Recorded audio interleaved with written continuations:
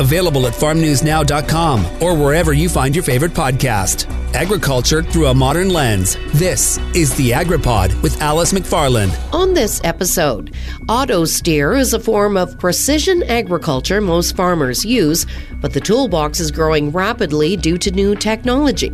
Don Campbell is a field-smart agronomist. He says precision agriculture aims to optimize each region of the field and create maximum return on investment. Campbell says precision ag is improving every year. And it will be a brown Christmas for many parts of the prairies. And while there has been some snow and rain, more moisture is needed. Trevor Hadwin, an agroclimate specialist with Agriculture and Agri-Food Canada, says it's certainly drier than we would like it to be. Hadwin shares the Agriculture and Agri-Food Canada's drought monitoring map. After the break, Don Campbell. Digging into the topics that matter to you. The AgriPod with Alice McFarland. Don Campbell is a field-smart agronomist at Western Sales in Rosetown, Saskatchewan. And Don, tell us about precision agriculture technology and how it's improving. From a technological implementation within equipment, we've gone from just having broadacre spraying to pulse width modulation on sprayers to now See and Spray, John Deere's terminology. In the future, in broadacre crops, we're going to have the ability for See and Spray Ultimate, which will have the capability of removing types of weeds from certain crops. So broadleafs out of cereal crops, as an example, or cereals out of pulse or dicot crops. So those are some of the aspects more recently that have got changes. Now, that's still fairly new on the market. The way I look at it is the ability to spray a certain weed in a small area of the field. How far away are we from it being more common here? We're told that in the not-so-distant future, in the next year or two, we will have the capacity for two-tank system where it will be different applications or different products through different tanks. A lot of the technology right now is green on brown, so removing green weeds out of fallow surfaces. There's technology on the market now that also claims to have the ability to be able to do green removal from a green crop. And we've been working with some of the technology to be able to modify or see how far we can push the capabilities as how it currently stands. Western Sales has agronomists. Does that help you with better communication between the customer, the grower, and the technology that your equipment offers? I certainly hope so. One of our main goals is to help customers marry the technology with the agronomy to be able to take as much advantage of the capabilities that are embedded into the equipment from the factory as what's possible. That a lot of producers may not necessarily take as much advantage of just because of lack of understanding, lack of education. And I don't mean that in a harsh way. It's just a matter of having the capability to be able to explain to producers exactly what the benefits are and how to incorporate its use. An analogy might be when you buy a computer, but the average person may only be able to use about 5% of it. Yeah, absolutely. As it comes to computers, I would probably be one of those people. As a chief technology officer at John Deere, at a meeting that I was at last winter, everything that we've seen in the last 5 years, you can forget about. Every year will be like moving ahead 5 years at a time. And whatever you see today, think that next year will be taking 5 years and putting it into next year, and so on and so on. It's like chasing a train is where the technology is going. It's just going to continue to speed up going down the tracks. Okay, let's talk about soil moisture probes and how they assist farmers and agronomists in making decisions. We've utilized soil moisture probes for about the last 6 or 7 years, and working with the folks at Crop Intelligence, they've been able to develop out a tool, which we utilize daily, to be able to identify where the roots are at, how much moisture is being absorbed.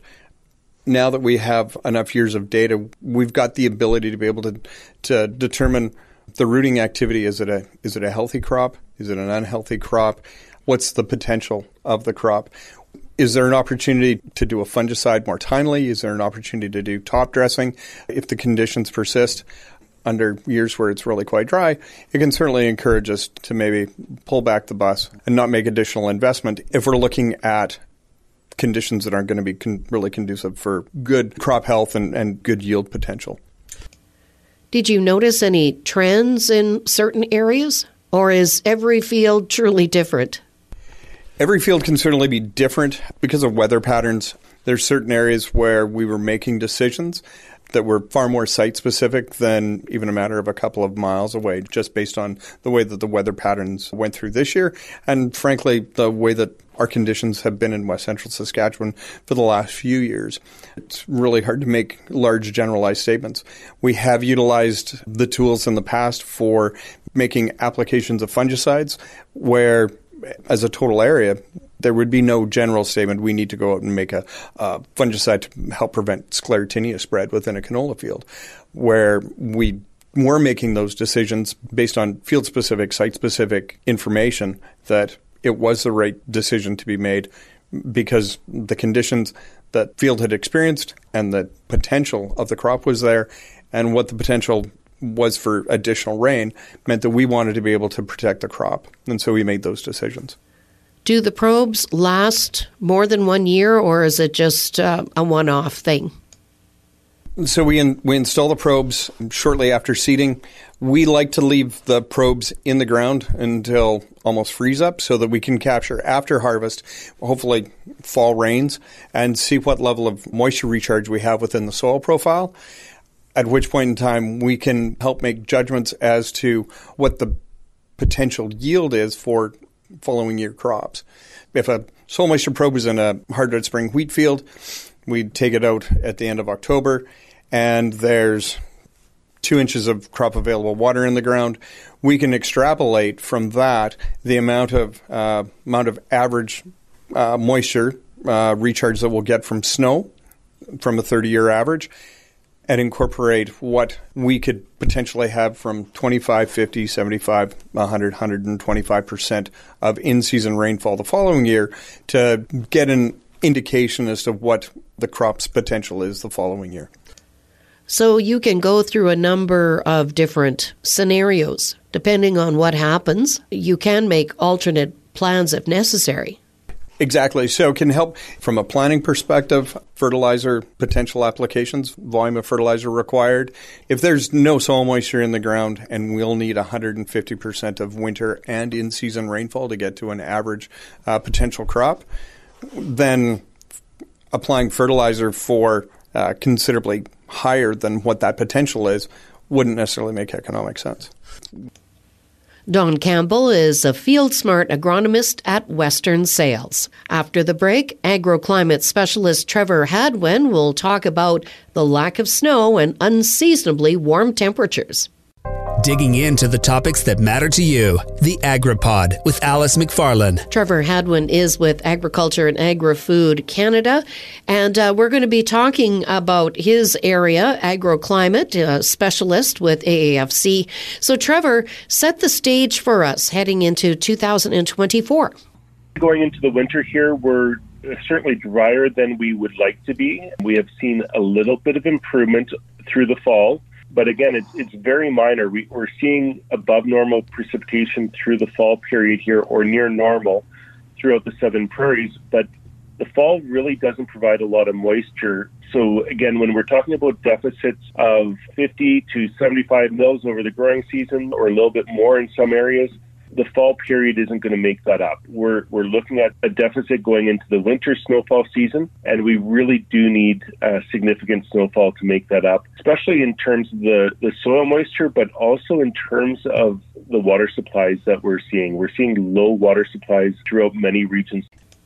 Where is the biggest area of concern? The biggest area of concern remains southern Alberta, or that central region of Alberta. South of Red Deer, down close to the border, but not quite to the border of the U.S. So that's that really dry pocket that we've had there for more than a year. That is the area that is continuing to be 40 to 60% of normal. Some areas in there are even below 40% of normal. It stretches into Saskatchewan a little bit, but most of Saskatchewan, we're seeing conditions that over the growing season and into the winter here are more at that 60 to 85% of normal. So a little bit better, but still by no stretch in a good condition. So we need moisture right across the southern prairies. We're really hoping for large snowfall events this winter to really help with spring runoff and spring soil moisture supply. When we're talking about the situation in Saskatchewan, the southwest and west central area, still a significant concern for those producers. Yeah, absolutely. We've gone through a fairly dry cycle in the last 5 years. When you start to add up those deficits, they start to accumulate fairly rapidly. Some areas of the province, and mostly in that west region, but also up near the North Battleford and Kindersley, Rosetown area, we're seeing deficits over that 5-year period of well over 300, 400 millimeters of rainfall. So that's almost a complete year of moisture that's lost over the last 5 years. So again, that's fairly significant. Looking at the 3-year deficits, areas down in the west or southwest region of the province, again, we're looking at 300 to 400 millimeters of deficit of precipitation deficits in that region. So again, very significant losses in terms of moisture over the last number of years.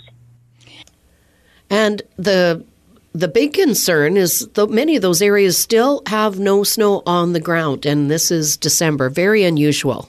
The problem with not having snow on the ground is not only that we don't have moisture sitting there waiting to be melted in the spring, but we're losing moisture out of the soil when the temperatures are fluctuating around zero.